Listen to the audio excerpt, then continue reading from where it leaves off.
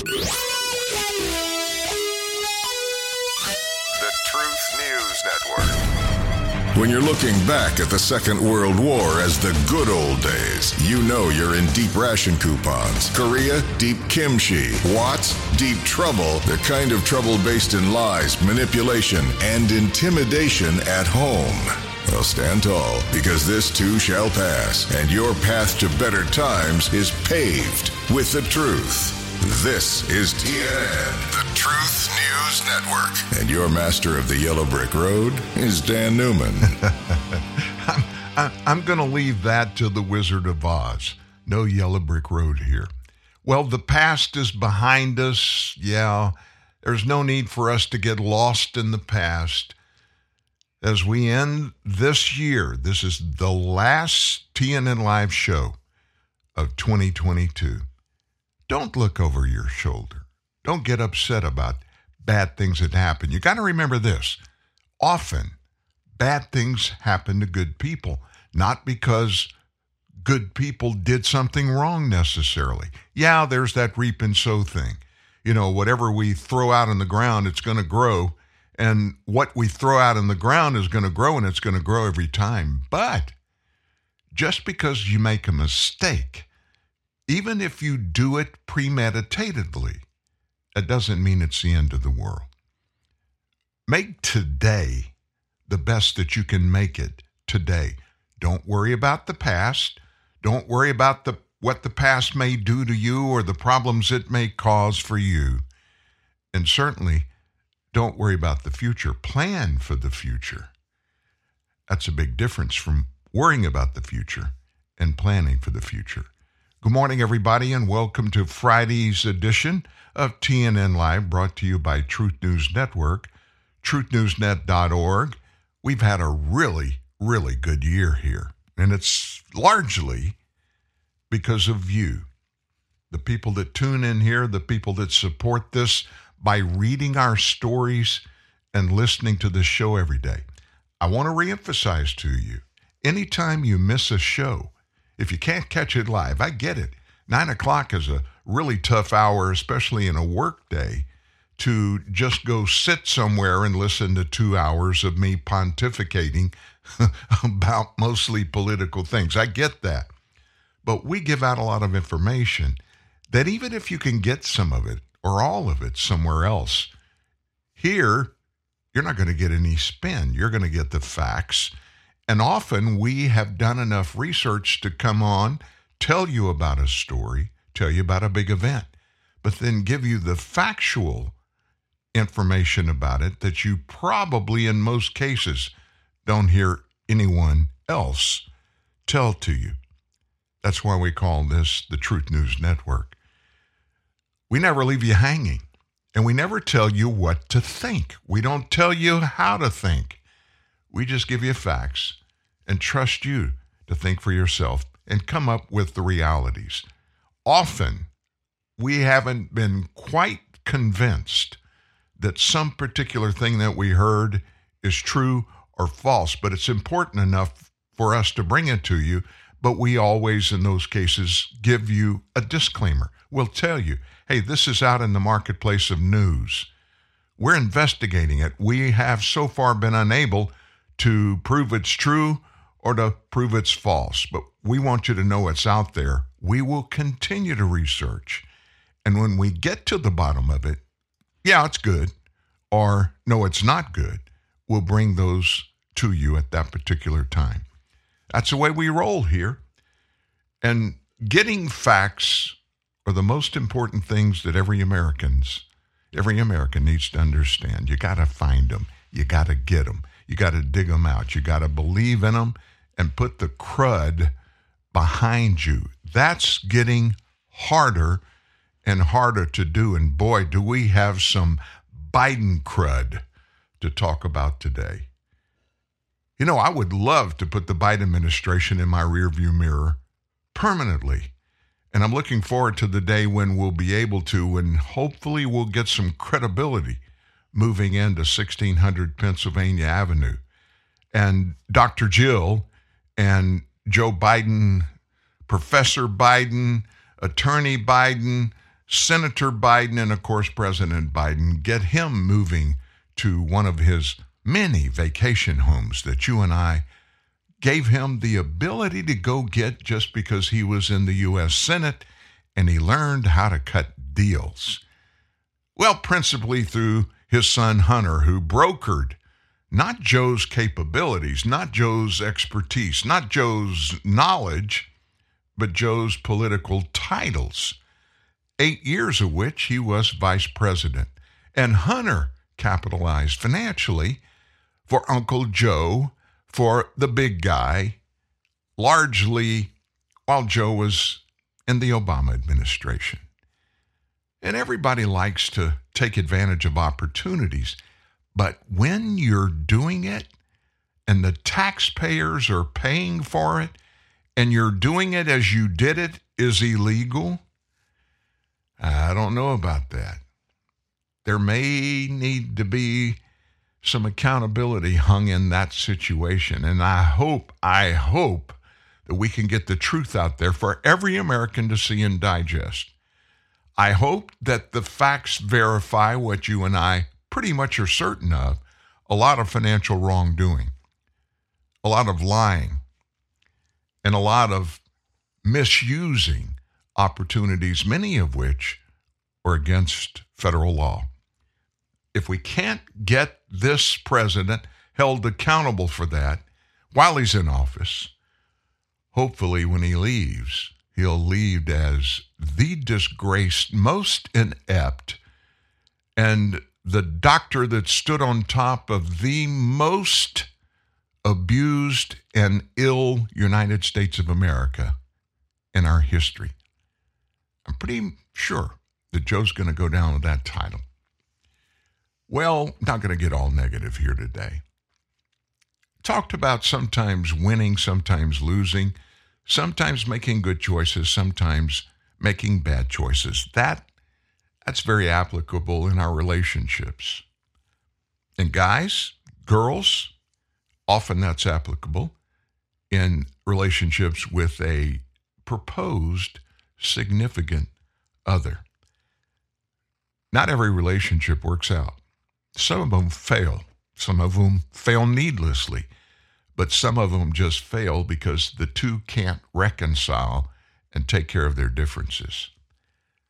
Group Chicago, one of my favorite of all time, as is applicable and appropriate now. We do our opening remarks and then we give you a good song to listen to. This one's a toe tapper from Chicago. Title of it is A Brand New Love Affair. Listen to the words. It's really not a brand new love affair. It's a second go at a love affair. Wish I knew what was going wrong. Seems so very long since we left together. It's no good to be all alone when you've hurt a friend and you both feel empty. What I'd give to erase the pain. Will we ever make the grade?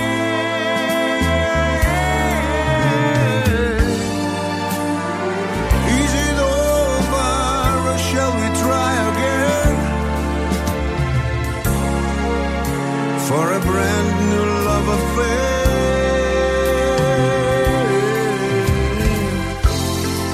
Seems to me we are both afraid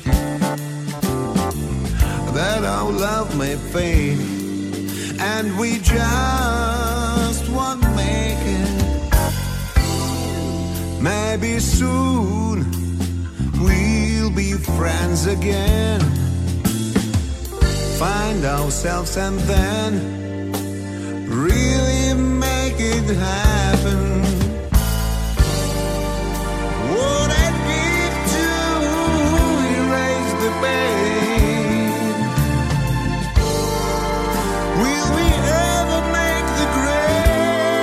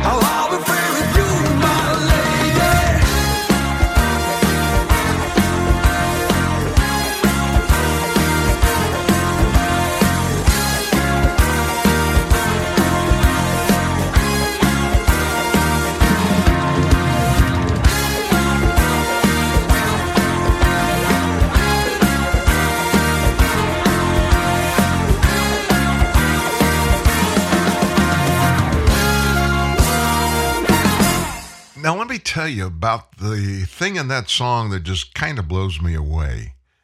That song was written and it was recorded and released in the 70s. Back in the 70s, if a relationship with a significant other didn't work out, very few people said, well, let's try it again.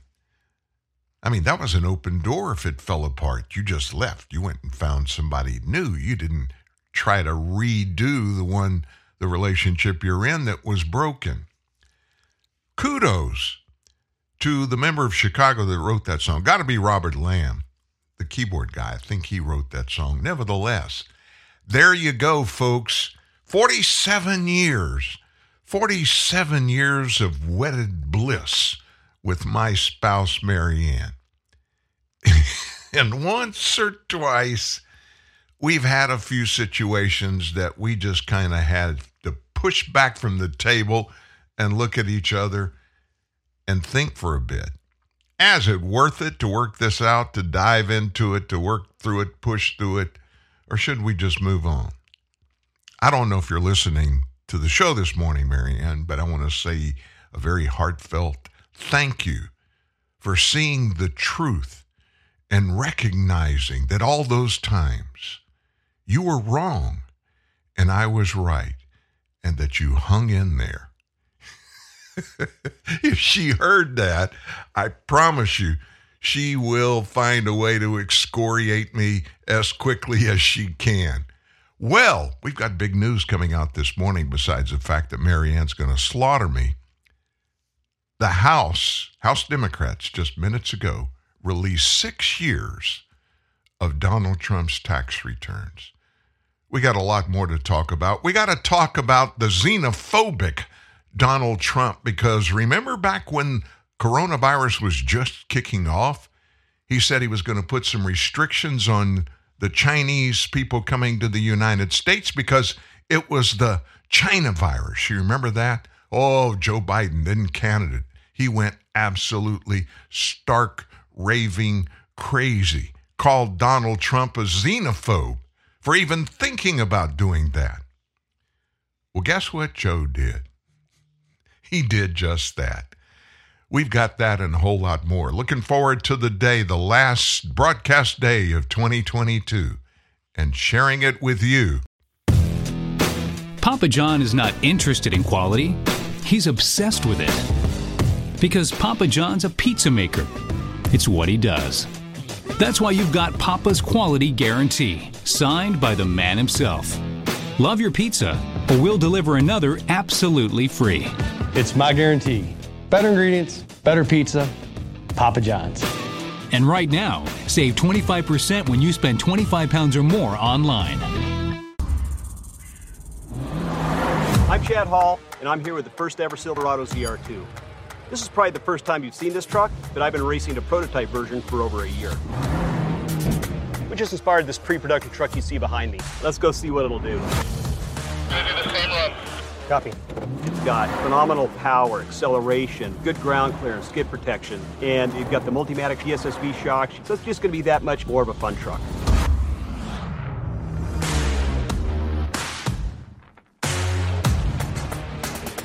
You want to go a little faster? Go for it. Copy. It's an amazing truck. You're going to want to get your hands on one.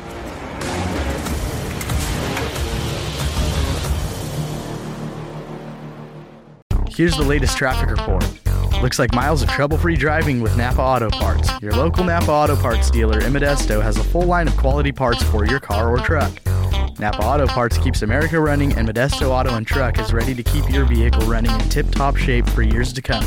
So if you think your car or truck needs help under the hood, think of Napa Auto Parts at Modesto Auto and Truck Parts, 924 G Street in downtown Modesto, 529-8342, 529-8342. In a world of weapons-grade stupidity, your defense is the truth. TNN, the Truth News Network. Some would say what I just said to and about Mary Ann was suicidal. I don't know about that, but I did get a response from her in the form of a text, and you would think that me saying those gracious things, kind and loving things, she would have sent me a text that was full of the heart memes, and the little smiley face that the eyes were little red hearts. Nope. The one she sent said, I am listening, and it included one of the smiley faces. Instead of the lovey eyes, the heart eyes, it was spewing green vomit. And she said, you are so in trouble. Oh my gosh. Hell hath no fury like a woman scorned. It was just a show, Marianne. It was innocent. Down to business. The House Ways and Means Committee just released a partially redacted version of Donald Trump's tax return, 6 months of them. And that completes a long-time objective of Democrats to make Trump's finances public after he unsuccessfully tried to stop them in court. Let me ask you this. I'm not even going to go into it. A couple of things are very obvious. If there was any bad stuff in those things, illegal acts or any things like that, those would have been resolved a long time ago in court by the IRS. This has nothing to do with Donald Trump doing anything wrong. And to be quite honest with you, everything the Democrats have done through his initial campaign for president, during his 4 years as president, and his run for re-election, everything Democrats have blamed or said he was doing wrong, illegal acts, we could just take the whole show and just list them to you. He's been bulletproof. None of them stuck. You know why? They weren't true. Now let me tell you the conundrum that this act by these House Democrats has put every American that ever files a tax return again in trouble. Up until this point, it was illegal for the IRS to allow anybody to look at, even just peruse, the tax return of an American citizen without the written, express authorization of the person that belonged to these tax returns. You don't think Donald Trump approved? He didn't approve Congress even getting them, but let alone them being released to the public. So what does this mean? It means one simple thing. If they can do this to Donald Trump, Democrats made this happen. If they can do this to Donald Trump, they can do it to anybody, including you and including me. This is all just a little bitty, I don't even know how to describe it, maybe a blip on a radar screen of all of the evil that this quietly growing monstrous swamp dragon that has a plan to take over the world, at least the world as we know it in the United States of America. This is just one little piece of the pie of taking over and controlling every part of our life. How do you come up with that, Dan? Put that in context. That's just one little blip I said. Look at all of the liberties and freedom that the government has taken from you. Do you know that it's illegal for the CIA, as an example, to do anything that has anything to do with surveilling or looking into any American citizen about any issue in the United States? Conversely, it is illegal for the FBI to do anything regarding American citizens and any alleged incidents outside of the United States. Both of those agencies, we find out, have for years been crossing those lines. And not only have they been in crossing the lines, breaking the law, by surveilling Americans, they are breaking the law. The FBI cannot look at your documents that you text or email without getting a FISA warrant. They have to get expressed approval to be able to do that. We could stay here all day and just go one after another, telling you all the things that we're finding out, and many of them we're just finding out in the Biden administration. Thanks in large part to Elon Musk and Twitter files. James Posey just sent a text and said, this is all very well planned. Absolutely.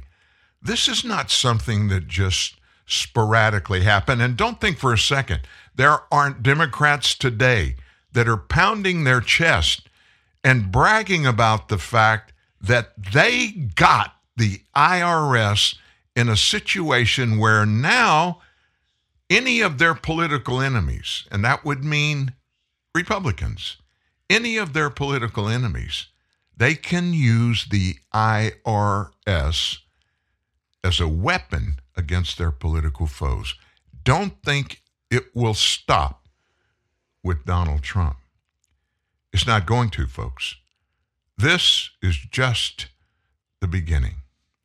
And it's sad, but this is going to all slide downhill, I guarantee you.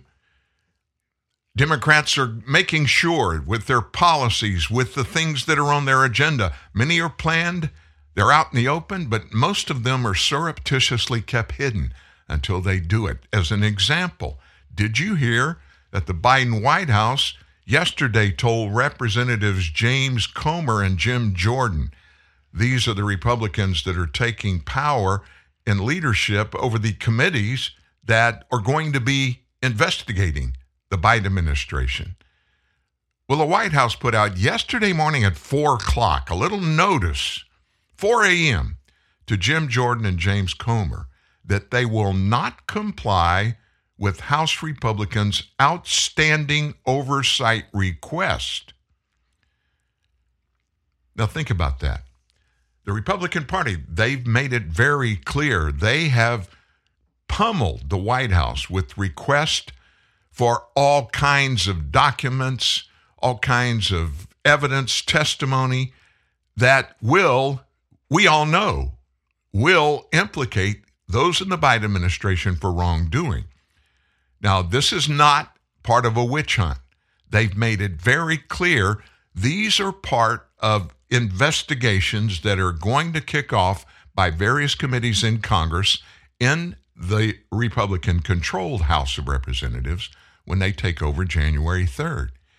And this is all coming from the Oversight Committee, which is the sole committee in the House for performing oversight exercises against the White House and the administration.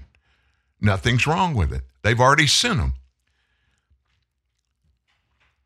House Republicans, they're going to investigate the Biden White House for several things, including the ongoing border and fentanyl crisis, the energy crisis, Biden's withdrawal from Afghanistan, Hunter Biden's business dealings as they pertain to the federal government, and the origins of the coronavirus. Every one of those things are very critical to the American people. We all suspect things, as do the members of this House Oversight Committee, and there are potentially a lot of illegal doings by this administration and all these things that we mentioned and many others.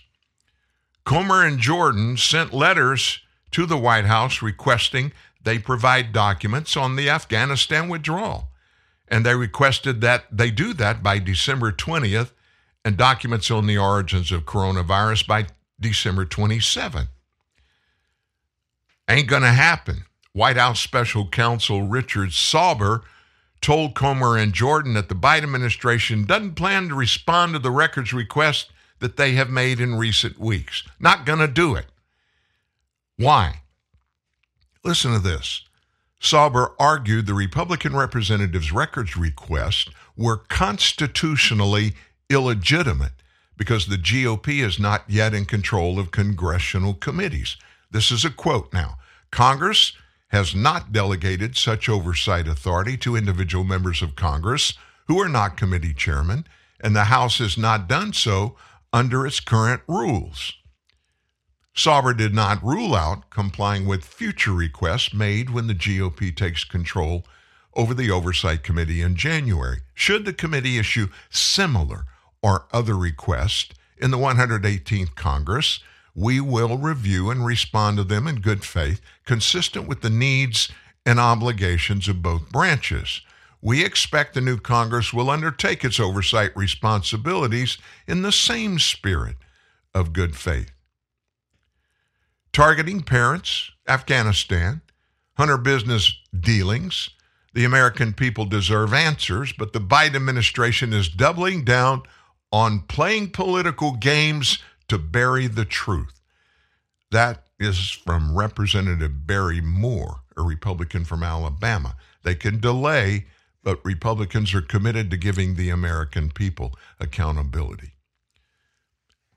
After Politico published the story about Sauber's letter, House Republicans accused the White House of leaking the letter to Politico. You don't think they would leak stuff like that, do you? In a tweet, House Judiciary GOP said, the White House leaked this letter to Politico last night. The White House then gave Politico a briefing on the letter. Did Politico let the White House edit their story too? This is clearly, no doubt about it, a planned and coordinated effort between the White House and journalists at Politico. Big media, big government are already working together to block legitimate congressional oversight, Jim Jordan tweeted. What are they afraid of? They're afraid of the truth. They have no inkling whatsoever to comply with you guys. And let me just put you on point. If you don't believe anything you ever hear coming out of TNN Live, you believe this. This Democrat Party, they feel like they have been given the power and the authority to unilaterally be the big bully in the neighborhood. And it doesn't matter if what somebody wants them to do or ask them to do is the right thing, the legal thing. That doesn't matter anymore. They're the big bully. Big bullies don't have to abide by the rules. And if somebody wants to disagree with them, get set for a black eye by the big bully. That's what the Biden administration has turned the governing process of the executive branch into. Forget about the laws. Forget about policies that have been followed for generations. Forget about all of those. We're going to do what we want to do, and if it interferes with anything you say it interferes with, even that thing, the Constitution or the law, we don't give a rip. If you don't like it, come get us. It's not the last time you're going to hear me say that. Get set, folks. This is not going to be an easy go, even though the House majority will belong on January 3rd. To the Republicans. Democrats are just getting started. I mean, think about the crap that they have put us through. COVID, mismanagement, lying. Follow the science. There is no science that dictates almost anything and everything they've told us is the science. Anthony Fauci, Mr. Quote, I am the science. They don't care about the facts. If it's politically expedient for them and their causes, that's all that matters. That's all they care about. And they're going to push and push and push until something major happens that opens the eyes of a huge majority of the American people who say, that's enough. We're not going to take it anymore. And that big majority of Americans are willing to do what it takes to make sure that they begin to abide by the law. Every jot and tittle in the law. They don't even care about the law now. Did you know that up in Chi-Town, Mary Lori Lightfoot's Chicago is going to end 2022 with the number of murders for the year at least at 723. 723. The Sun-Times reported 723 homicides for the year as of today. Moreover, the Sun-Times observed motor vehicle theft in Chicago was up 95%.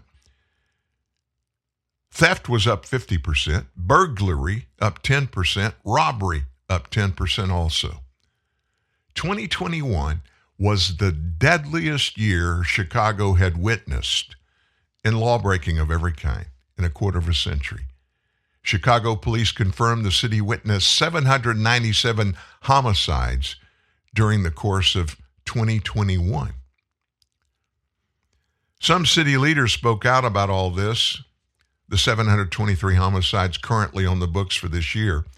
That represents a slight decline over 2021. But come on, folks, when you have 700 people getting slaughtered, not in a country, not in a state, but in a city, how can anybody in Illinois, how can anybody in Chicago accept that? They're quick to note that the city is still in a dangerous place. You think? For example, Susan Less, former deputy mayor for public safety, said this: "We should not be patting ourselves on the back when the absolute number of shootings and homicides is so high that people are afraid to do their daily functions. We're still in a crisis." Do you know what Chicago looks like in that regard now? There are third world countries in Central America, South America, in Africa that don't have this kind of law breaking allowed by leaders. And this is happening in the United States of America. Think about it. There are neighborhoods, zip codes around just Chi-Town, Chicago, where people refuse to get out at night to leave their houses when the sun goes down because they are confident there's going to be law breaking going on that could impact them and even end up with them being one of those 700 plus murdered victims in 2022 in Chicago because Mayor Lori Lightfoot, her police force, they don't enforce the law. We keep talking about this. Every day we come back to this at some point and we point out all those major cities. You remember if you were here yesterday, we talked about Los Angeles, Chicago, Philadelphia, and New York. Those are the leading murder cities in America. What's the commonality there? They defunded their police forces. Now, there's got to be a correlative there. Any thinking human being can draw that. Now, one city jumped up to join that group, and it's not in a big state, nor is it a big city in comparison with those four. Who would that be? New Orleans, Louisiana, my state. You know why? Their per capita murder is the number one in the United States today. New Orleans mayor defunded the police force. You hear anything about this coming out of the Biden White House? Not a peep. Do you remember when Donald Trump, at the middle of his 4 years as president, you remember when all that stuff started out in Portland? You remember when Minneapolis burned? You remember that? In both cases, Donald Trump picked up the phone personally. He called the mayor of Minnesota the governor of Minnesota, the mayor of Minneapolis. He called the mayor of Portland, Oregon, and the governor of Oregon when both of the cities were burning down and said, look, I'll send National Guard troop in. They both said, don't you dare. You can't do that. Do not even think about sending federal help. We've got this taken care of. Look at the people of Portland. Look at downtown Minneapolis. Look at what happened. And don't even think about Los Angeles and San Francisco and Baltimore and New York and other cities in the nation that thought it was cool. We've got to do away with these evil police. They're taking advantage of our citizens. if you look back at the year, there's a lot of good things that happened, but there are a lot of bad things that happened.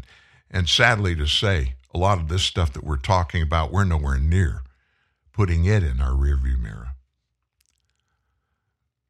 I pointed out to you what Joe Biden had to say when he was running for the presidency, when the coronavirus pandemic hit us all. You remember what happened when President Trump announced that he was going to put some travel restrictions on Chinese residents coming here? Do you remember? I told you on the air back then what it was all about. I've got friends in Switzerland and in northern Italy. Milan, Italy. It just so happens there is a host. It's been happening this way for decades. A host of Chinese residents that can't get good jobs in China. And so technology opened up in Milan, Italy. Now, Milan's not known for technology until all this began. It's one of the fashion capitals, high fashion capitals. But there are hundreds of Italians that fly back and forth from China, direct flights into Milan, Italy, to work. Do you remember where the first hotbed of coronavirus was on Earth? I mean, a really big, hot one in Milan, Italy. It was in the middle of that, and because of that, Joe Biden said, you know what? Italy's getting in big trouble about this. We don't know for certain what the source of this virus is, but we're pretty certain it has something to do with China. So what we're going to do is we're going to make everybody from China that comes to the U.S. get a test, a COVID test. Oh, Biden went crazy and just slashed and burned against President Trump. We will lead by science.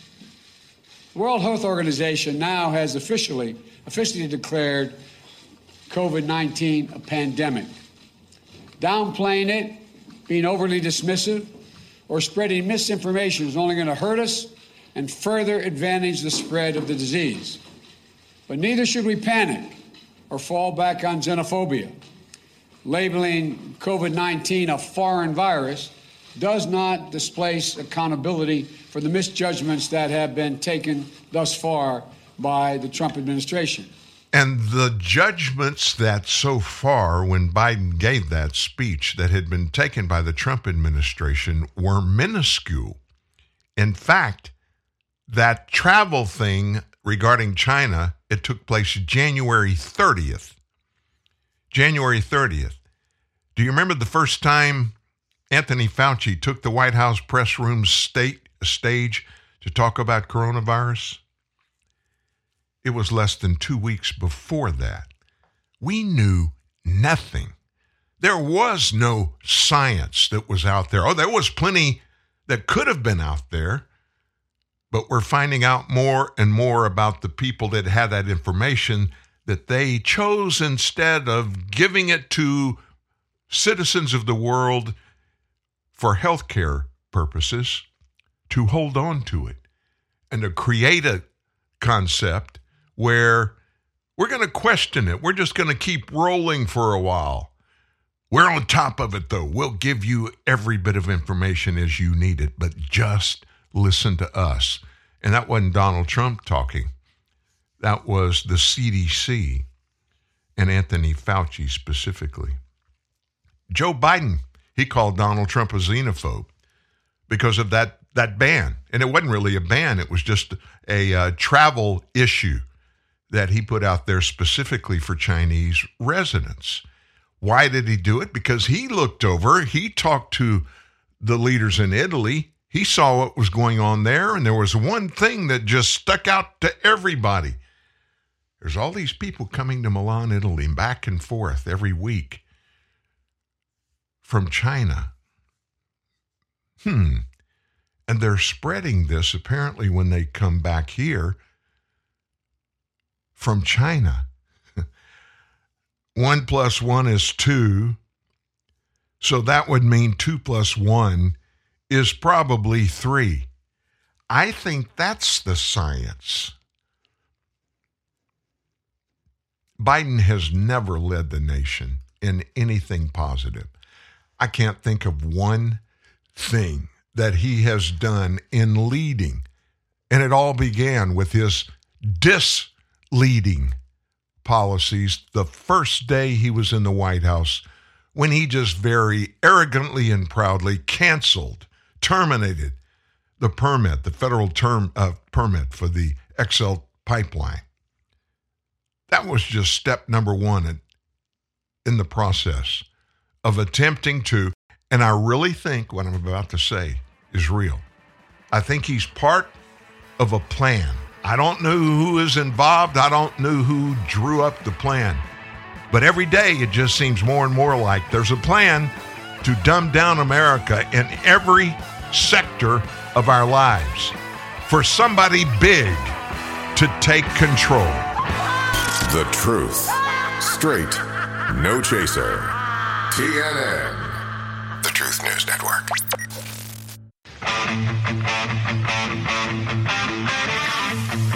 I love going all natural. It just makes me feel better.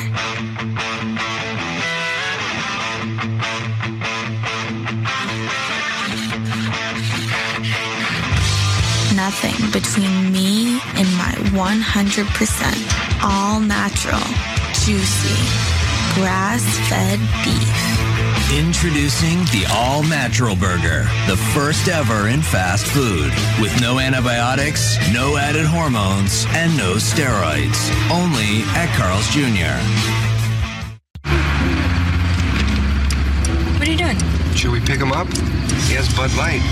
He has an axe. But he has Bud Light. And an axe. I'm sure there's a reason for it. Hey, buddy. What's with the axe? It's a bottle opener. Hop in. Refreshingly smooth Bud Light. Always worth it. Look, here's Bud Light. And a chainsaw.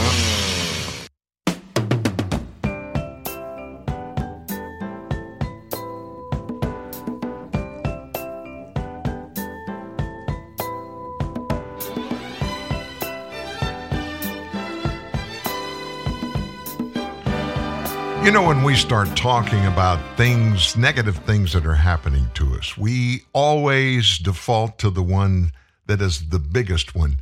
Maybe the biggest one of the year, the biggest one of the month, the biggest one of the week or the day.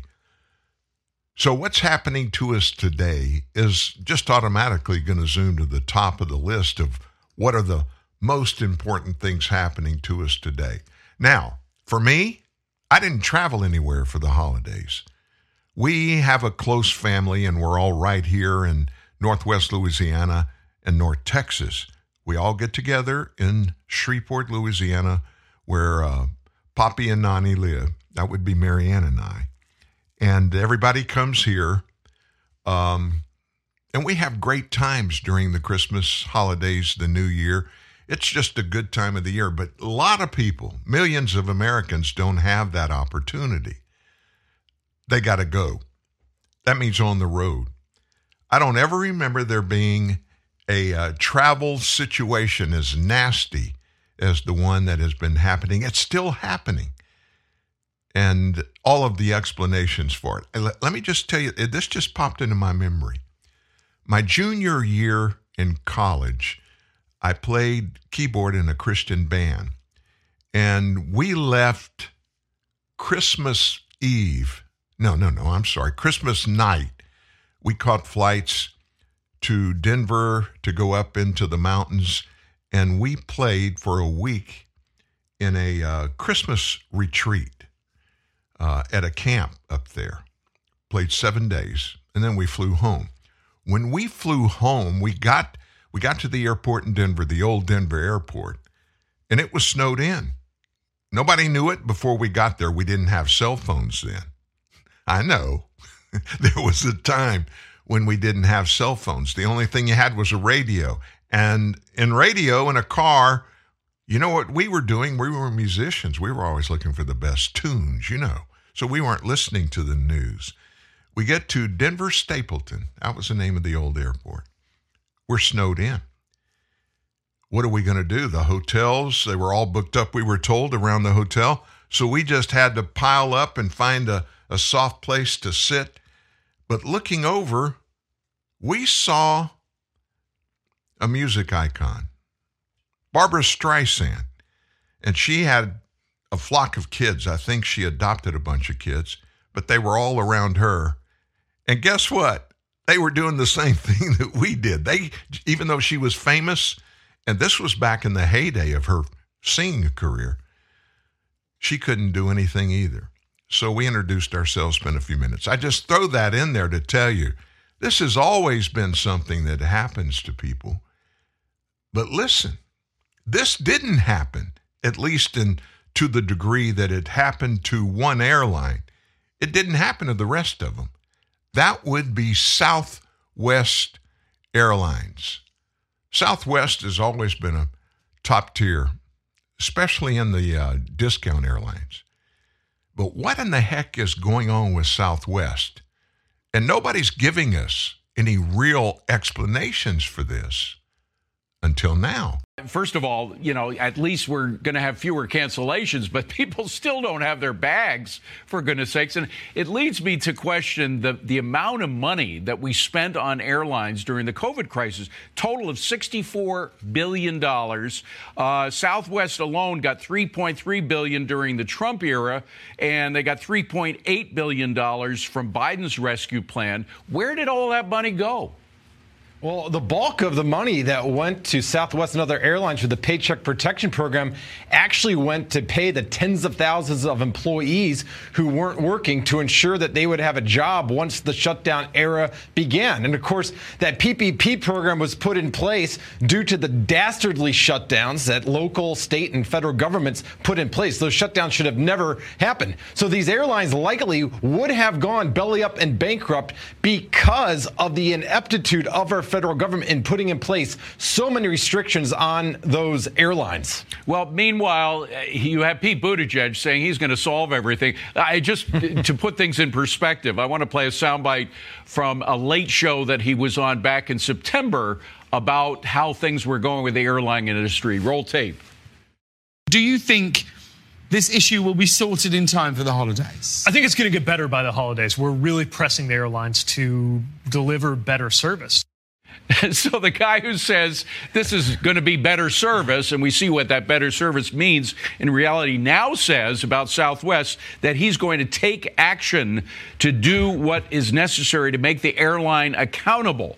What kind of action? Here's the guy who said it's all going to be solved by the holidays. What kind of action do you think he's going to take that'll make anything better? Well, this is the same Secretary of Transportation that took weeks of personal leave in the middle of the shipping backlogs that resulted in bare store shelves for months last year. Let's remember that. But what I'm worried about is that this administration, including the Secretary of Transportation, they do not want to let this crisis go to waste. And by that, I mean they're going to end up putting in place a lot of so-called consumer protections that appear to be trying to help us, but will actually drive up the costs of discount tickets, making it less affordable for the middle class to fly. And of course, that's the long-term goal of a lot of those on the radical left. Airlines are big CO2 emitters. And if they can put in place regulations that make it more difficult for us to obtain cheap tickets as middle-class Americans, that long-term, that's going to result in fewer airline miles traveled. And that is exactly what they want. So it's a part of the new Green Deal, is what you're saying. Absolutely. They've made no bones about it. They view the transportation industry, particularly airlines, as big contributors to what they call human-caused climate change. So we need to keep an eye on them. They're going to put in place all these protections, whether it's bag allowances or refunds if you have flight delays. But let's remember, there's always a bigger agenda when it comes to these D.C. bureaucrats. Well, and there's a very simple bigger agenda. Is that it's a power grab. They want the federal government to take over operations of airline industry, right? Well, that's what they've done. And decades ago, the federal government played a much bigger role in the airline industry. And the airline industry was deregulated in the 1970s, and we, the consumers, have benefited. You know, our airline prices have only risen at about half the pace as overall inflation, and that's because the industry was deregulated. Well, now that there's this climate change agenda, the federal government realizes that if they're going to meet their targets that they've promised in Paris, they're going to have to rein this industry in. And so it's to their advantage to use this crisis as an excuse to put in place all these new provisions that will in effect drive down demand because new prices, the price hikes are going to go into effect. You know, I don't want to do a history lesson here, but what you mentioned is very interesting because it was a Democratic administration, Jimmy Carter, who deregulated the airlines. The last head of the Civil Aeronautics Board, the CAB, Civil Aeronautics Board, was a guy named Alfred Kahn. He was a Democrat. He was working for a Democrat administration. He essentially deregulated himself out of business, which was much to his credit. There's a picture of Al Kahn. He was a great guy. I used to interview him. He's passed away now. But the fact is that when CAB went away in the late 1970s, that's when you had the emergence of all these low-fare airlines. Before that, airline travel was just, you could only afford to do it like once a year if you were in the middle class. And then all these low-fare airlines came into existence, People Express and all the others, and it made flight travel very affordable for most of Americans. That might go away if we have another power grab by the federal government. Well, that's right. We had dozens of new competitors enter the marketplace in the 1970s, and that helped drive down costs. And now when I see the leading members of the United States Senate and Secretary Pete talk about restricting the ability of airlines to charge for baggage allowances or perhaps telling airlines that they can't have these compact seat arrangements, well, look, none of us like flying economy. I fly it a lot. But we have to remember it's the ability of these airlines to cater to our demands in terms of lower prices that have resulted in these no-frill airlines. If you eliminate the no-frill airlines in response to what we saw this past week with Southwest, that is simply going to price out the middle class. And, you know, high-level business executives or those even more wealthy with private jets, they're still going to be able to afford to fly. If their costs go from $300 to $600, they're going to be able to afford it. But for the typical family, let's say you're stuck in D.C. or Philadelphia and you want a weekend getaway to Miami, and right now you can get that flight for $200, you're able to get that flight for $200 because you're flying no frills. Got a little bit of education in the background of the no frills airlines, how they got started and the role they play. I used to do a ton of flying in my business when I used to be the guy that got face to face with all the clients around the country. I was gone quite a bit. And that was right at the beginning, I guess, of the no-frill airlines, maybe a few years into it. Being in Shreveport, Louisiana, we were really not on the radar screen for those airlines. They always started at, big hubs, big cities. They were going to try to do it as inexpensively as they could, operate an airline. And so I didn't do much flying that way. My options were pretty much limited, and I've always been a big guy, sometimes bigger than others, but it's always more comfortable to me to sit in a first-class seat, and I could handle it. So for years, that's the way I flew. And I had a lot of miles, so much of it was just upgrades from miles. But listen, in this thing going on right here, Pete Buttigeig, he's the transportation secretary. He was not qualified for the role. Everybody knew it. And then he and his partner, I think he calls his male spouse, I think Pete's the husband and the other guy is his wife. And I blush when I even say those kinds of things. But they decided to adopt. And so right after the Biden administration began, Pete took time off to go get the baby in line. That happened. It was like 6 weeks that he did there. And then he's been traveling a lot. He hasn't been doing his job. There are a bunch of people, Democrats, that have soured on him. And he made some commitments regarding the job. I don't know if you remember it or if you ever watched it. Late night comedian James Corden. 3 months ago, Pete was on his show, and Pete told the world then, that travel would improve by the holiday season. And of course, that didn't happen, and we all know it. It's not over yet. Now, let me tell you about one thing that really, it's one thing to to be troubled, or you don't plan when you're traveling, you don't have the time to be stuck somewhere. It's just really a problem.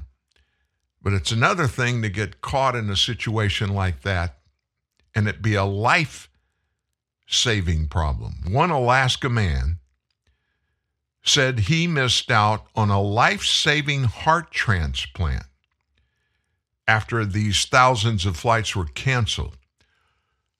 Harlow at CNN said Patrick Holland was supposed to fly from Alaska to Seattle to get a much-needed heart transplant just weeks after getting on the transplant list. But 3 of his flights were canceled because of a storm. He couldn't get there in time. They got to the airport for their first flight, scheduled with Alaska Airlines. But when they got there, they found out the flight had been canceled because of weather. An airline employee managed to book another one, but that flight was then diverted to Anchorage for hours. I started to panic and my phone said Anchorage, and all my worst fears were overwhelming me, Holland said. Because when you hear that, you're like, there's somebody donating a heart, and I don't imagine they can wait that long, because the longer it waits, the longer the tissue decomposes. He said at that point, several other potential flights were canceled as well. At this point, I knew. I told my brother, the next phone call's not going to be good. And just as I was calling the heart transplant coordinator, she was calling me back to tell me they were going to give the heart to somebody else. I can't even imagine getting that phone call. Is that Pete Buttigieg's responsibility?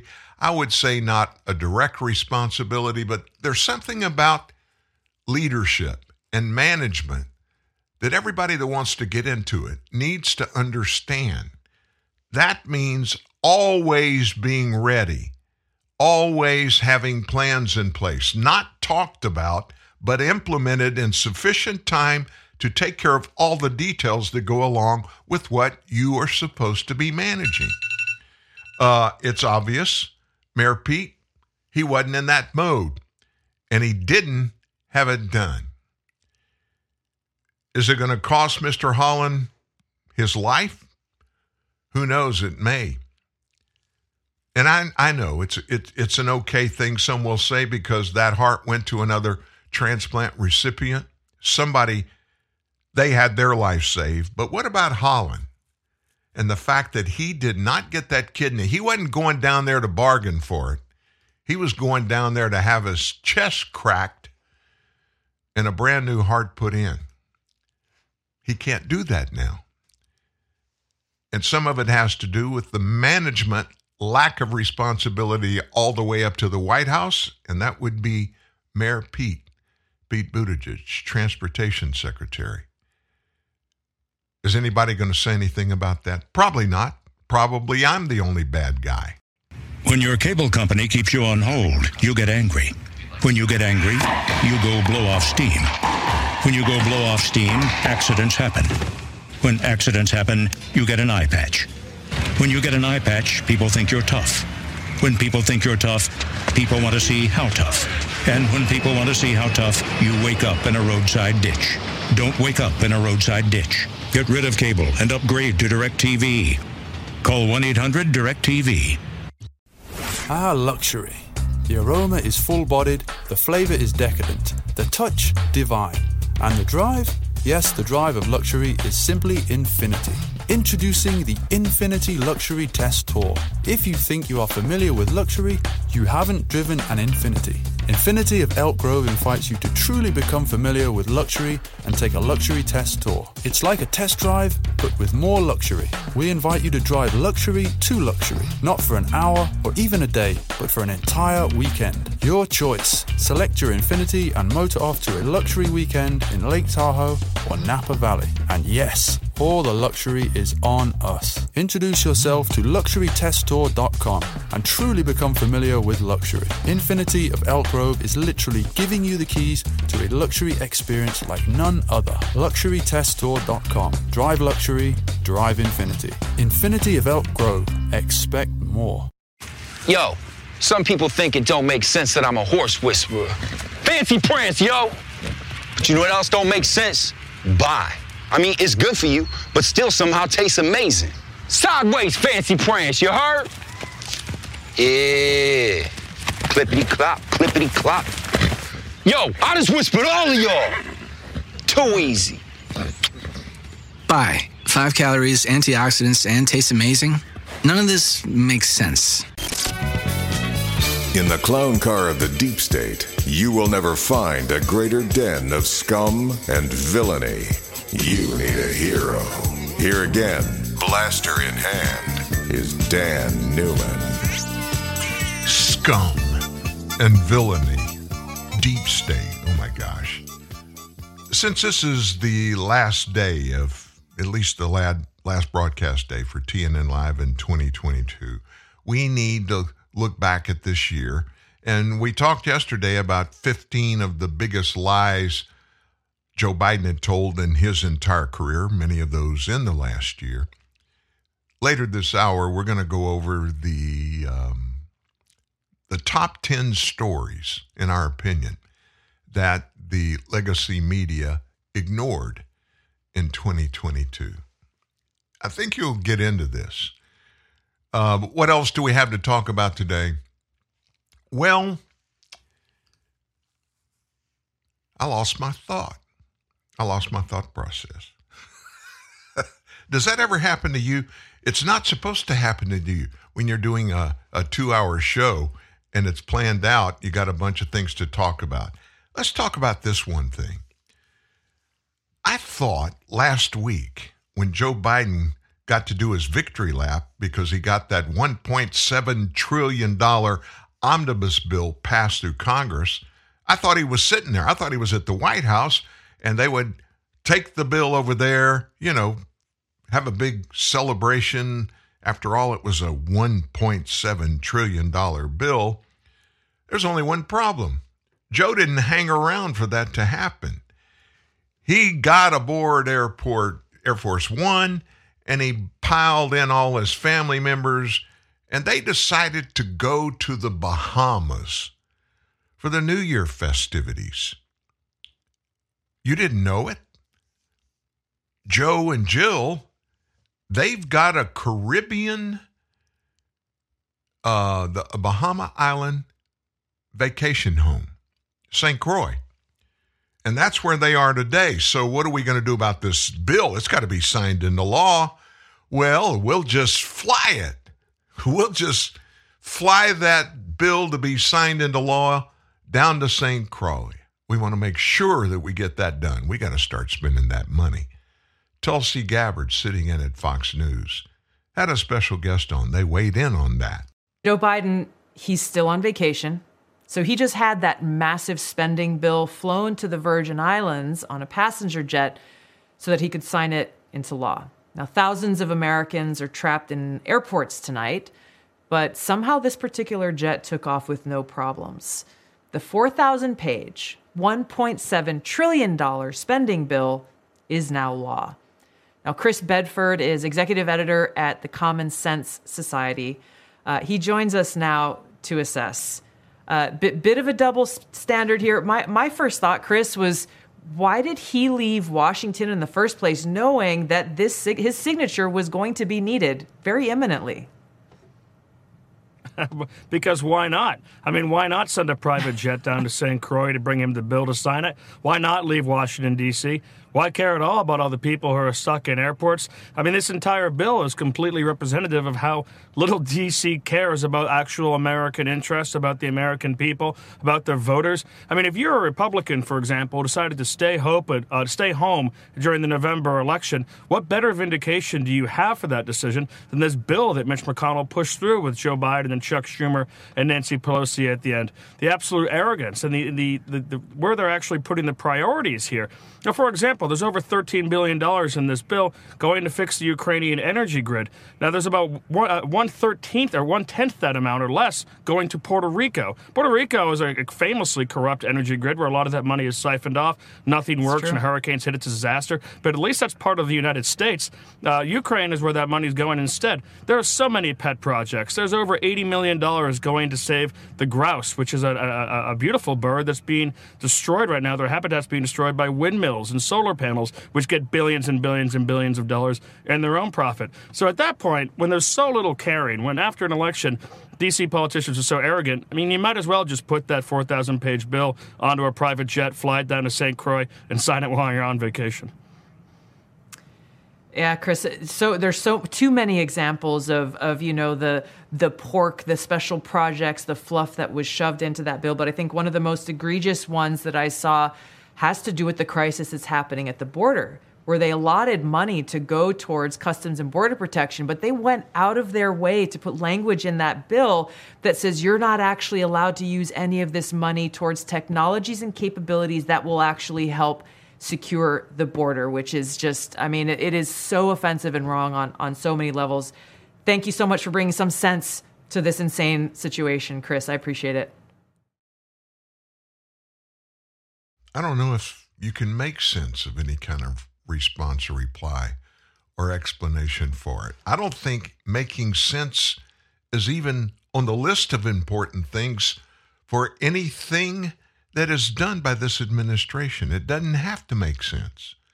The only thing that matters is if that's what they want, that's what they want to do, or if it's something they don't want to do, they'll do it or not do it based upon how they feel at the moment. How arrogant for Joe Biden, knowing that he had conned the American people's representatives into a $1.7 trillion omnibus bill, most of which is wasted. Think about that. And then I thought that would be arrogant enough, but he just did a victory lap, jumped on the plane that you and I own and that he is taking advantage of and taking advantage of us when he does it so often, and takes his posse with him, and they head down to the Virgin Islands, to St. Croix, to go to one of their beach homes. They have 4. Dr. Jill and Joe have 4 beach homes. How could they afford those? Well, it's because they've been wise with their investments. They make so much money. I mean, for their careers, they've just made bazillions and great investments or whatever.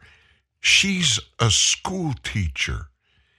He had a salary of $170,000 for all of his years, not even all of his years. When he started as a senator, he was the youngest senator in U.S. history. They were making less than $100,000 a year then. They haven't made big money. Where's all the money coming from? That's the thing that needs to be discussed and looked into. Nobody's done it so far. That is the atrocity. How many others like Joe and Jill Biden are there? I can name a bunch of them. The one that just immediately pops in my head is Nancy and Paul Pelosi. They're bazillionaires. They weren't before Nancy became a member of Congress, but when she started looking into deals that were being proposed that might come to fruition, they found the way to just take advantage of it. Oh, they would get insider trading information, and ad nauseum, they were making deal after. It was so bad early in her career that Congress passed a rule. The House passed a rule. It is so infamous, they named it the Pelosi rule, to make any member of Congress that did that would be punished for doing it. Obviously, it didn't work. So much graft, so much corruption, and so little accountability there. We got to move on today. I don't know about you, but this holiday season, we've got family events going on, dinners, lunches, all those kinds of things. Have you done any grocery shopping lately? I know you have. Grocery prices are through the roof. I keep waiting for them to come down. What about you? I mean, it's got to at one point. I mean, we've seen gas prices come down a little bit. Surely grocery prices have to come down too, don't they? November food prices showed a 10.6% increase over last year. And because of things like drought, supply chain shortages, and overall inflation next year, you could see these prices pop even more. It's getting expensive to go grocery shopping. Good time to bring in Stephanie Nash. She's a dairy farmer in Tennessee. She joins us now. Stephanie, good morning to you.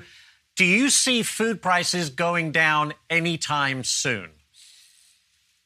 No, we're not going to see any change in the U.S. market for food prices for Americans. You know, we imported 57% more from Brazil for beef, 12% more in Mexico. I'm telling the government and our politicians and our leaders, what are you doing? What are you doing with American grown? How are you supporting our family farmers and ranchers? And how are you supporting Americans at the grocery store? They're paying anywhere from 10 to 18% more for products. And we need to fix that. We need to fix the way American runs and how we support our family farmers and ranchers. You know, for people who don't understand how farming works, they're probably thinking, well, farmers are getting such high prices for their goods, they must be making out like bandits.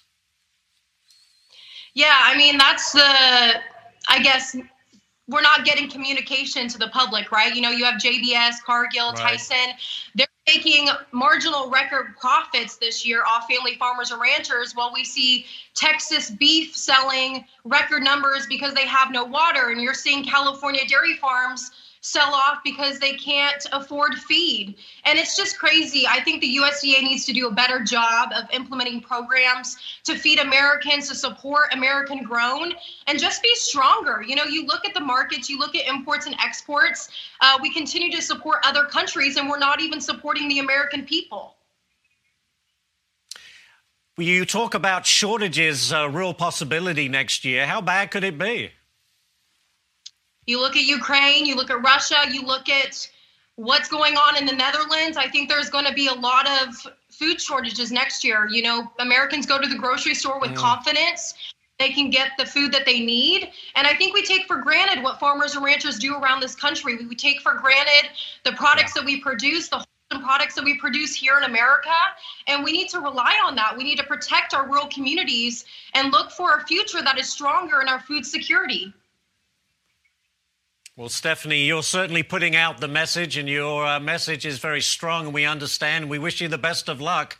A difficult time, even when things are great. It's difficult to be a farmer, but it's especially difficult right now. Stephanie Nash in Tennessee, just south of Nashville, I believe. Beautiful part of the country. Stephanie, thank you very much. Stephanie Nash, that's a dairy farmer you just heard from. She had something to say in the middle of that just has stuck in my craw. She said the USDA has got to do a better job. Now, I don't have a problem with any agency in the federal government doing a better job. But here's what I think the horror show that is developing before our very eyes is structured on. There's not a single bureaucracy in the federal government that is doing the job that they should be doing, that they could be doing, that they should be doing, that they could be doing. Not a single one. Name me one. I mean, we could go down a laundry list of them. There are hundreds of agencies in the federal government. And you know what the number one thing for every agency, the requirement for every agency in the federal government bureaucracy is? Maintain control of yourself and what you do. Do as little as you have to advance and get more than you possibly should be authorized to get. Those are the requirements of everybody in these bureaucracies. Yeah, let's talk for a second about the FBI. You remember when the Russia collusion story was going on, and every few weeks another little would come out about the FBI and the wrongdoing that they did. What did every news commentator, when they were talking about these new little tidbits of wrongdoing were being exposed by the FBI, what was their disclaimer before they ever said one thing about the specific instance? I know that there are good people at the FBI, but I got to be honest with you. I did the same thing here at TNN Live. I did it in our writing about the wrongdoing by many in the FBI. I'm not going to do that anymore. I'm going to tell you this. The 6th floor at the J. Edgar Hoover building in Washington, D.C., it needs to be just totally abandoned.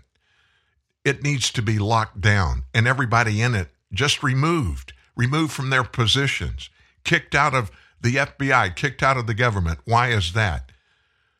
Those are the people that make all of the policies, that make all of the decisions. Chris Wray, FBI director, and all of the ones that we saw throughout the Russia collusion story that were being interviewed before Congress, all of those people work on the 6th floor of the J. Edgar Hoover building. That's the leadership in the FBI. But guess what? All of that evil, all of that more and constant and never stopping, finding ways to shortcut regulations and just flatly ignoring the rules and regulations and the laws, that permeates any agency. If you can get away with evil, it's just like cancer. I mean, you can identify it, you can find it, you can see what it causes, and if you don't do anything to get rid of the cancer, it's going to spread and continue to spread, and it will infect every other part of that body. The body we're talking about here is the federal government. And it's not the 6th floor, it's the 7th floor of the Hoover building. Sorry about that. I left one floor off. If you don't take care of it, if you don't weed it out, it's going to infect the whole body, and eventually the whole body, none of the body's going to work. It's going to all be infected with this disease. I think that's the bureaucracy that we're dealing with in Washington, D.C. right now, today. I really do. And I don't think we're going to get rid of it until there is a massive coordinated effort to do anything and everything that's necessary to get rid of it. I'll give you an example. A new president comes in, 2024 elected, takes office in 2025 in January.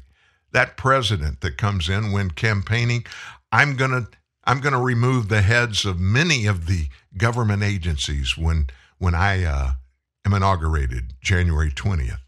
I'm going to do that. I'm going to do this. And when they get there, they don't do it. There are a lot of reasons why they don't do it. In many cases, they can't do it because of their hands being tied, because of who's in Congress, what can and can't be done unilaterally by executive action, those kind of things. But they don't do it. Or maybe they start removing little pieces of the cancer, but they don't root it all out. We know what's going to happen. We're living in it right now. We have no idea today how much evil there is in our 17 different intelligence agencies. Those are the ones we know about. We don't even know how many there really are. We have no idea what's going on in our government. There is no transparency. Joe Biden, just like every other president, when they're campaigning, I'm going to be more visible. I'm going to expose everything good and bad that's going on from top to bottom in this government. And then they never do it. They never do it. What would happen if somebody came out to campaign against Joe Biden in 2024 election, that's just around the corner, And the number one thing they said they were going to do, I am going to expose everything that's going on in every agency of the federal government. Not only am I going to launch massive investigations to dig it out, we are going to expose it, every bit of it. Do you think that would ever happen? Now, call me negative, and if you know me personally, you know I'm not a negative person, but call me negative if you want to. First of all, I don't think that would ever be promised. Why? Because it's an impossible task. Think about the pushback that person would receive. And when I say pushback, I'm talking about all the way up to certain and impending death. The machine in Washington, D.C. is so big, it's so powerful, and it's so evil. It will never allow one person to kill it. Never. We saw that with Donald Trump.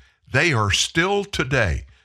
Today they released 6 years of his tax returns, which they're doing it is illegal. It's against federal law. He didn't authorize those to be released. And you can say, oh, a court said it was okay. No. A court cannot unilaterally issue an order that violates the law. I got to be honest with you. I think the Trump folks just got tired of it. They didn't want to go all the way to Supreme Court with this latest thing, and they said, fine. We were audited. They were audited every year he's been in business. There was no wrongdoing found, even though I don't like the idea that private citizens, the government is going to put and publish their tax returns out for the general public to look into. I don't like that. It's going to create a precedent that is going to mean the IRS will be able to do that in the future. If they could do it to a former president, they could do it to any American. That's the world in which we live. George Orwell, he called it Big Brother. You call it whatever you want to. It's the federal government. They're supposed to work for us. That's way, way, way, way back at the back of the line in your rearview mirror. They don't work for us. We're plebes, and they control us unilaterally. They like it that way. That's the way it's always going to be. I think, unless we find a way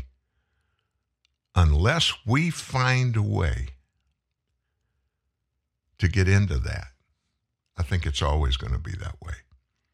We're going to take our final break of the day. When we come back, we're going to get into those 15 things that I told you about, bad things that weren't done, weren't taken care of in 2022. And also, before the end of the show today, you've heard of ESG. ESG, Environment, Social, and Government. Those are the words that those letters stand for. That is the policy that everybody that's woke, every corporation, every individual, they're going to and demanding that be included in the structure of whatever the institution is or the agency that they're looking at. We've got to include ESG. In fact, it's got to be the fundamental principles on which we do anything and everything that we do in planning and implementing our operations as we move forward. And it really has gotten out of hand. We're going to explain what it is and how it's not working. He'll never let you fall to the lies. Your bulwark against the tide of fake news. Dan Newman, TNN, the Truth News Network. What is Coca-Cola? Is it an excuse to get together?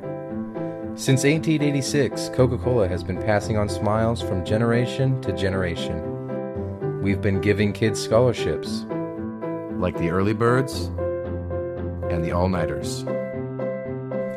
And you get to enjoy what matters most. Coca-Cola. Drink up.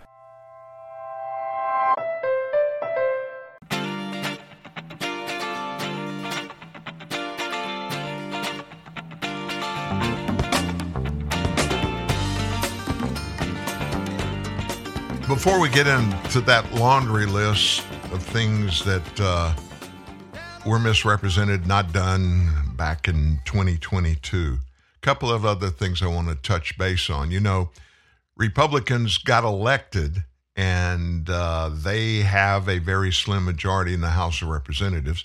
That means they get to supposedly choose who's going to be the Speaker of the House. Kevin McCarthy, longtime Republican from California, and he currently is the minority leader. He's the odds-on favorite, but there are 5 Republicans in the House that they say they're not going to support Kevin McCarthy. Could be a problem. Andy Biggs, Republican from Arizona, he said yesterday he does not see any scenario in which he will support House GOP leader Kevin McCarthy for Speaker. So the host of the show said, Congressman, there is a Speaker race coming up in less than a week. Who's going to be Speaker? And Biggs said, we'll have to have that vote on January 3rd. Right now, nobody has 218 votes, which is the magic number to become Speaker. I don't know that we're going to see that until January 3rd. Maybe it will take a few ballots to shake that out. And he added, there are several people that are very capable of being Speaker of the House. I think we will get a consensus candidate, and we'll get it in fairly short order and move on. The host asked, is there any scenario that you would ever vote for Leader McCarthy on any ballot, any scenario where he gets your vote? Biggs said, I don't think so. And here's why. He's got a body of work. You go back to 17 and 18. That's 2017 and 2018. Look at why we had Democrats voting for the Republican budgets, because the Republicans didn't want those budgets, but the floor leader, Mr. McCarthy, cut those deals with the Democrats. President Trump signed those budgets, but he said they were the worst budgets ever, and he was probably right until the later budgets that we've seen from the Democrats. So if you think through how the process works, obviously it takes 218 to get a majority sufficient to decide who the House Speaker is going to be. And if you have 5 dissenting votes, you're looking at trouble. So I reached out and talked to our congressman member, Mike Johnson, and he kind of filled in the blanks for me. As of today, Kevin does not have the 218 votes. So here's what happens. If he fails to reach 218 on multiple ballots, then Steve Scalise, who is the minority whip now, he's from New Orleans, a friend of mine, a friend of this show, he will be nominated next. If he can't get to 218, most people expect that Mike Johnson, our congressman from here in Northwest Louisiana, is going to be nominated next. Nobody knows what's going to happen on January 3rd. But according to Congressman Johnson, it's 100% certainty the next speaker would be a Republican. Here's why he answered that last part for me. There is a scenario in which if Republicans don't get somebody nominated for speaker that can draw those 218. Remember, every member of the House is voting for this speaker position. It's not just Republicans that vote to see who's going to be the House Speaker. The House votes, so that's 435 people. It is conceivable in some scenario, and Mike Johnson dispelled that pretty much by making me feel better about it. There is a scenario, however, where even with a majority Republican House, it could end up having a Democrat Speaker of the House. Oh, my God. Can you imagine? Can you imagine what that might look like? I just can't. I'm going to leave that real quickly, and we're going to talk about the top 10 stories that the mainstream media ignored in this past year. None of these will surprise you. Number one, the media ignore election denier Hakeem Jeffries' assault on democracy. In November, there were 10 establishment media outlets, including Fox News, that did not seem to care that Representative Hakeem Jeffries, a Democrat from New York, who became the House Democrat minority leader, he is an election denier himself, following the midterms during which many media outlets constantly pointed to particular Republican candidates and calling them election deniers. They failed to hold Democrat Jeffries to the same standard. He has attacked democracy using their definition of the term democracy by denying the legitimacy of American elections more than 100 times. Now remember, he's the minority leader now in the House of Representatives. Number two, media have ignored Twitter file drops that exposed the FBI intel community collusion with Twitter and other platforms, by the way.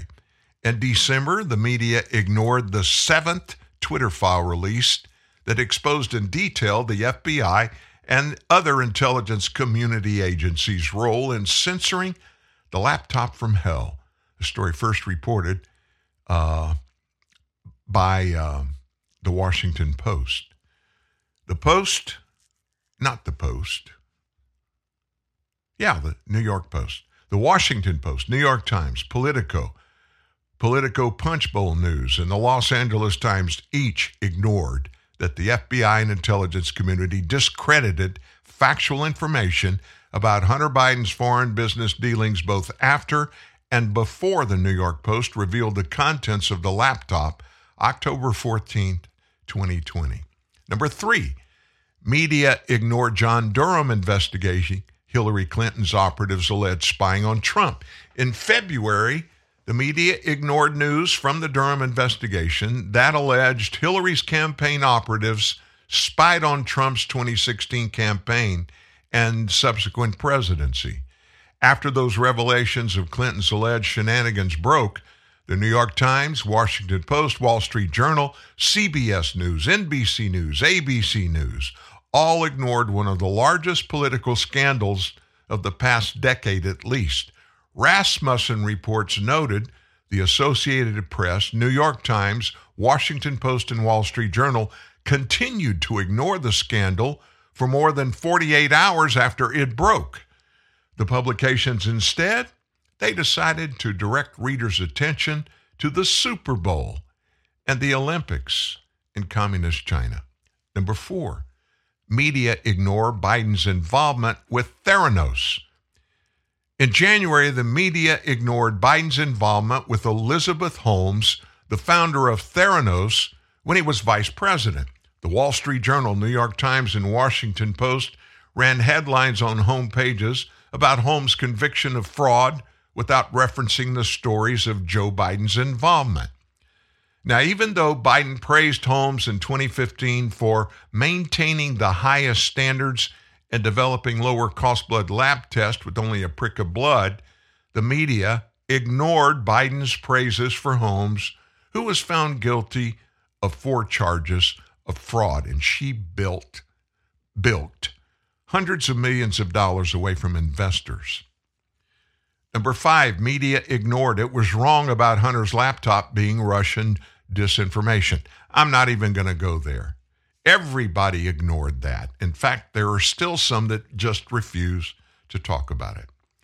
Number 6, media ignore physical attack on Republican candidate General Don Bolduc. In November, the media ignored the physical attack against Republican New Hampshire candidate for U.S. Senate, Senator Don Bolduc. The 3 top newspapers, the New York Times, Washington Post, LA Times, they failed to recognize the attack on General Bolduc that occurred moments before a key debate with Democrat Senator Maggie Hassan. Number 7, media ignored alleged payouts to the Biden family detailed in Hunter's text. Again, it goes on and on and on. Media reported that Hunter got $4.8 million in payments from one Chinese energy company, but it failed to mention the payout mechanism by which the family likely profited from peddling influence. Hunter's text seemed to indicate Joe got 50% of his son's salary for a 30-year period.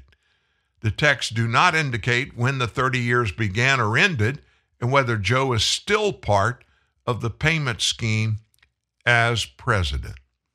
Number 8, CNN fails to admit Hunter's laptop is authentic until 532 days after the initial report. Everybody else knew it. In March, CNN finally admitted the laptop from hell was authentic after the initial story broke on October 24th of 2020, which the network falsely claimed at the time was Russian disinformation, and it was all made up. CNN only admitted Hunter's laptop was authentic after the New York Times verified it 2 weeks prior. It took the Times nearly 2 years to acknowledge what was authenticated in 2020. Notably, CNN's former president, Jeff Zucker, labeled Hunter's laptop story a rabbit hole and unworthy of coverage. Number 9, little Brian Stelter. That's what Trump called Brian Stelter at CNN, formerly at CNN. Stelter spent exactly 0 seconds rectifying the media's false claims that laptop, Hunter's laptop, emails were Russian disinformation. In March, Brian Stelter spent 0 seconds on his show, Reliable Sources. Reliable Sources, the name of his show. There's no conflict there, right? He was discussing the New York Times admission that the New York Post October 2020 reporting on Hunter's laptop was accurate after all. He also refused to acknowledge his false claims that Hunter's laptop was Russian disinformation. After the New York Times admitted this, that it was authentic, instead of disclosing his role in spreading misinformation, Stelter totally ignored his own claims on CNN and spoke 0 seconds about his role in pushing the false Russian disinformation narrative. Before I give you number 10, let me just say that. Look, I understand when people in the media business, in the news business, don't get something right. They're flooded with so much information coming in from so many different sources. It's inevitable. It's going to happen every now and then. But where many miss the mark, and they destroy their credibility when they do it, is when it comes out they were wrong, that they made mistakes, they don't immediately on air admit it. In fact, in Brian Stelter's case, he to this day has not admitted it. And finally, number 10, media ignore the FBI's handling of the Biden family business whistleblower intelligence. In September, the media ignored revelations the FBI warned Facebook of the imminent dump of Russian propaganda before the story of Hunter's laptop broke during the election in 2020. While the FBI was communicating with Facebook, the FBI's leadership blocked agents from investigating Hunter's laptop until after the 2020 election was decided. This comes from qualified, verified Senate whistleblowers. Not everyone ignored the story. CNN reporter Sarah Sidna tweeted that questions surrounding the Biden family business scheme are serious, legitimate, and nonpartisan. Top 10. Media missed a bunch this past year, but those, according to Breitbart News, are the top 10 events, things, horrible things, bad things, whatever you want to call it, that the media just decided, we're not going to talk about it. Guess who's back in town? Benjamin Netanyahu was sworn in yesterday for the 6th time as Israel's prime minister. His predecessor, Yair Lapid, flouted the traditional handshake that occurs at the change of power and exited the Knesset plenum early, didn't want to shake Netanyahu's hand. In his address to the Knesset on Thursday, Netanyahu outlined 3 priorities for his government, which Israel's most conservative today. The first was to thwart Iran's efforts to obtain nuclear weapons. The second priority, to develop the country's infrastructure with an emphasis on connecting the peripheral areas to the center of the country with a high-speed train. And the third was to expand the circle of peace with Arab nations in order to end the Israeli-Arab conflict. Netanyahu also blasted Lapid for eulogizing the end of democracy. Members of the opposition losing the elections is not the end of democracy. It is the essence of democracy, Netanyahu said. A democratic regime is tested, first of all, by the willingness of the losing side to accept the majority's decision. Now, Netanyahu was frequently interrupted by catcalls during the speech. Outside, hundreds of left-wing protesters were carrying Israeli flags, some carrying LGBTQ rainbow flags, and were shouting slogans through megaphones. Netanyahu has come under fire for forming a government with the anti-gay Noam party. Still, Amir Ohana, an MK from Netanyahu's own Likud party, was sworn in as Israel's first ever openly gay speaker of the Knesset on Thursday. In a democracy, you don't climb the Capitol fences, and you don't climb the Knesset fences either, Netanyahu said in his speech. This is the 6th time that I present a government under my leadership. I'm as overwhelmed as the first time. I want to take this opportunity to thank my dear and beloved family, my wife Sarah, who is here today and is always by my side, my son Yair, and Abner, who always stand by me. After Netanyahu's speech, Lapid tweeted, "With great unease, we are handing the country over to the elected government. We pass on to you a state in excellent condition, with a strong economy, with improved security capabilities, with our international status at the highest it has ever been. Try not to destroy it. We'll be right back." I have a lot of respect for Benjamin Netanyahu, and many of you know, you heard that I'm going to be in Israel the last 10 days of February. It's coming up pretty quick.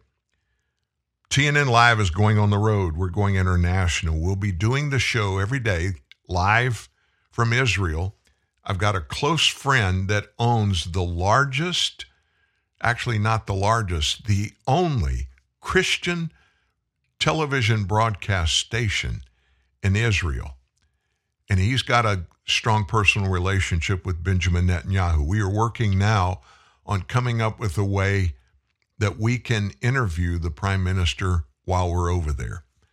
Don't know if it'll work out. It'll be according to his time schedule. Obviously, my time schedule will work it around whatever his says, in the hopes that we can have 30 minutes or so with the new prime minister.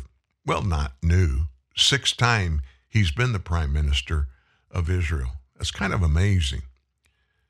Obviously, that speaks about the Israeli people's confidence in Netanyahu to lead them again.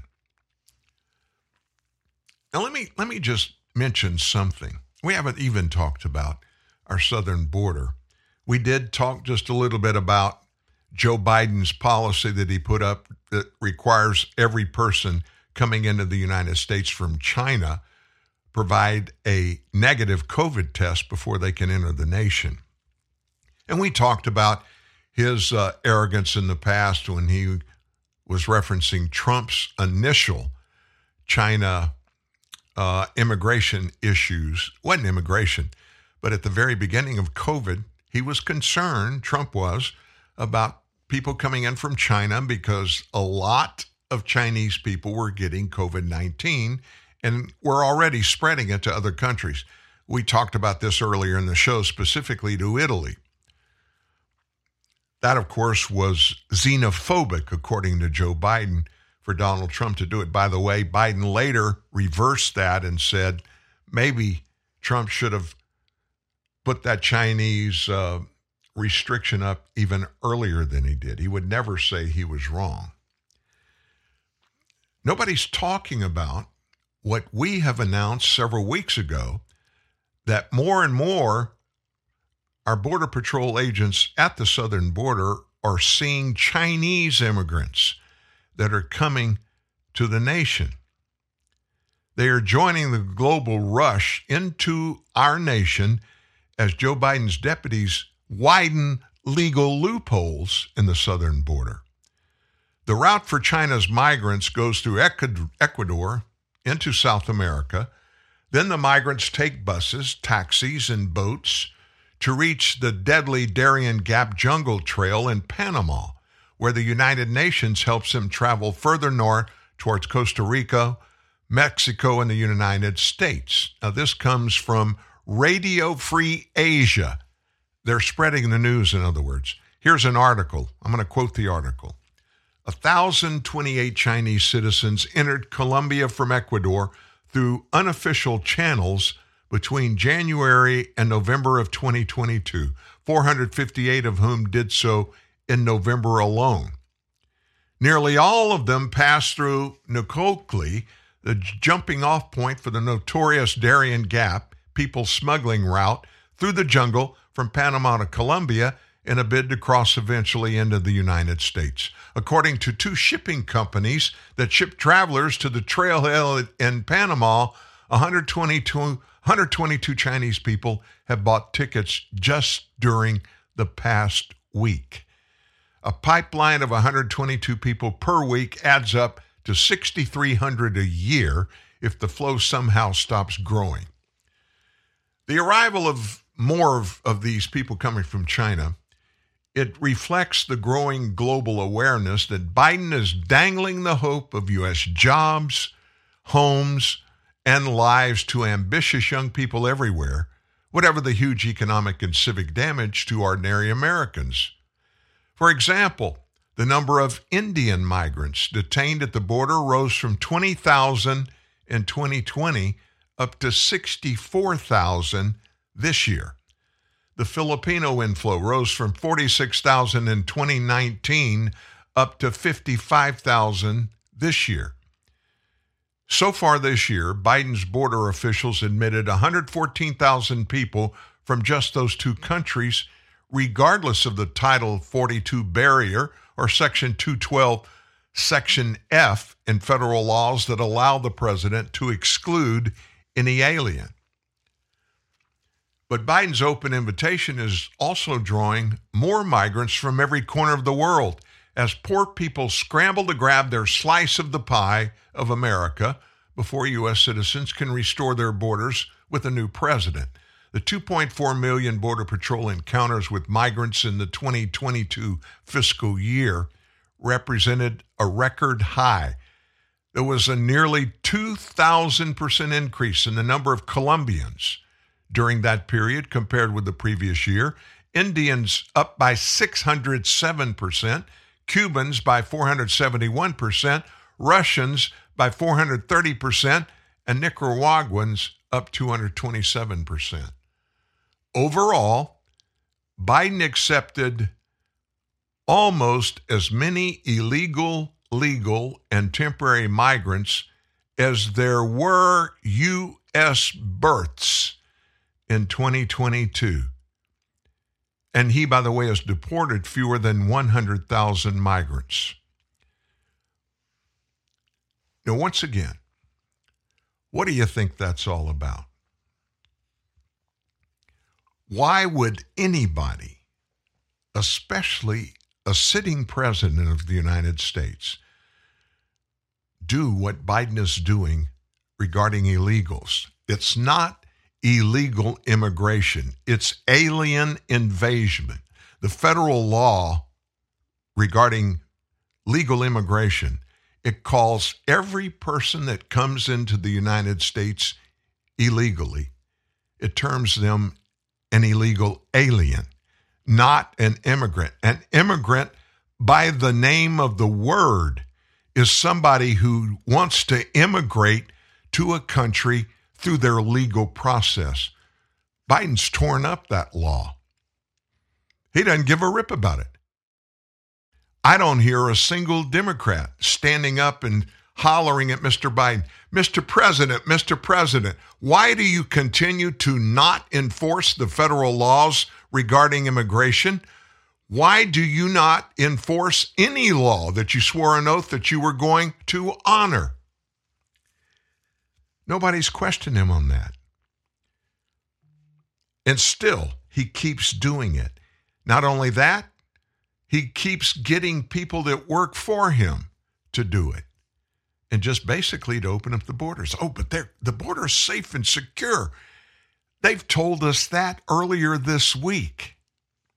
When everybody, not just in the United States, but everybody on this planet knows our border is wide open.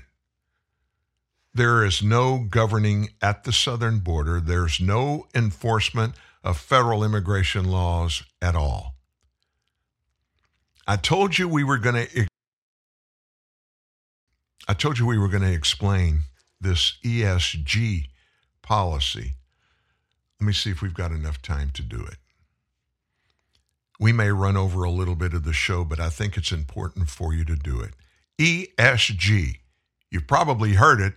Here's what it really means, and here's how deadly it is. Joining me now to talk about what the new Congress is planning to do to address these woke ESG policies is the great Arkansas Congressman, the wonderful French Hill. He serves on the most powerful committee in Congress, the House Financial Services Committee. French, good to see you. So what is the Congress going to do? You're going to take control on January 3rd. This is a huge issue that I know is burning for a lot of House members and especially on financial services. What are you guys going to do to push back on this ESG phenomenon that's taken over investing in America? Sean, great to be with you. It's such an important question, and Attorney General Moody is on the front lines in the states. Many states are taking this on because when you have this kind of woke ESG mentality in pension fund management, who's hurt? State retirees, state teachers are the ones who are hurt by this approach. What we're doing in House Republicans and House Senators working together is we're pushing back on the SEC. We've reminded Chair Gensler that it's the Securities and Exchange Commission to protect investors and promote efficient markets. It's not the Securities and Environment Commission. We want him to make sure he follows the law and that he does not impose new mandates on environmental standards on our public companies. This will constrain capital, hurt jobs, hurt U.S. growth, and make us less competitive. You know, do you think on the oversight front, I mean, I do agree with you. Gary Gensler has been absolutely absent here and actually supports these policies.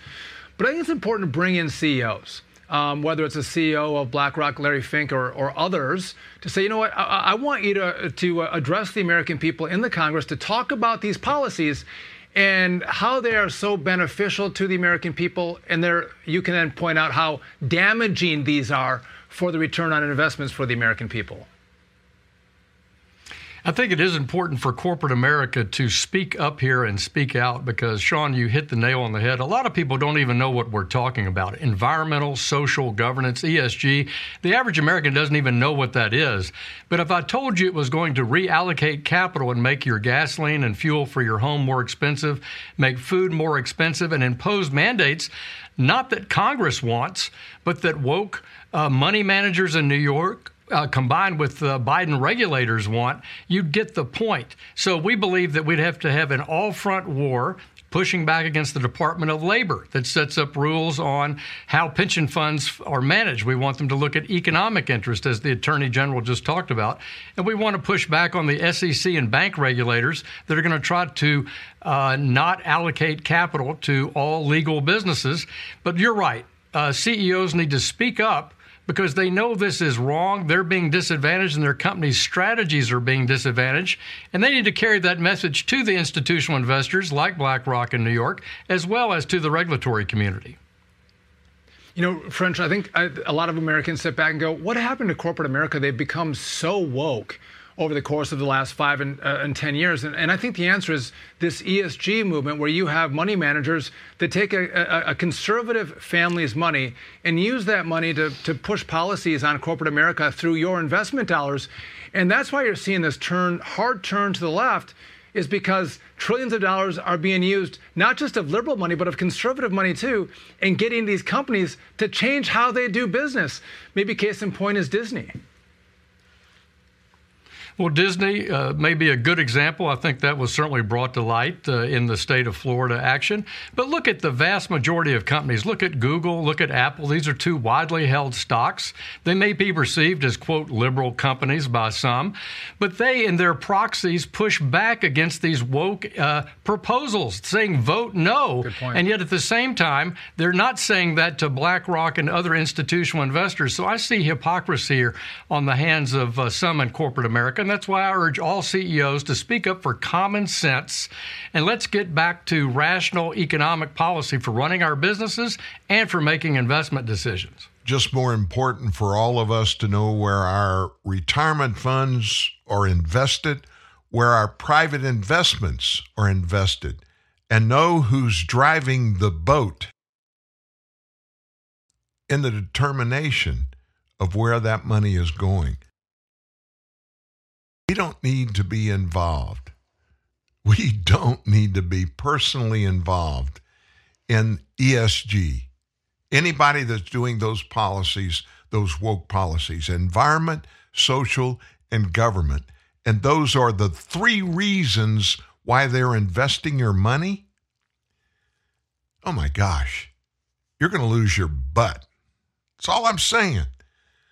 Get away from wokeness, everybody. That needs to be your 2023 goal and objective, and stay away from it in every area of your life.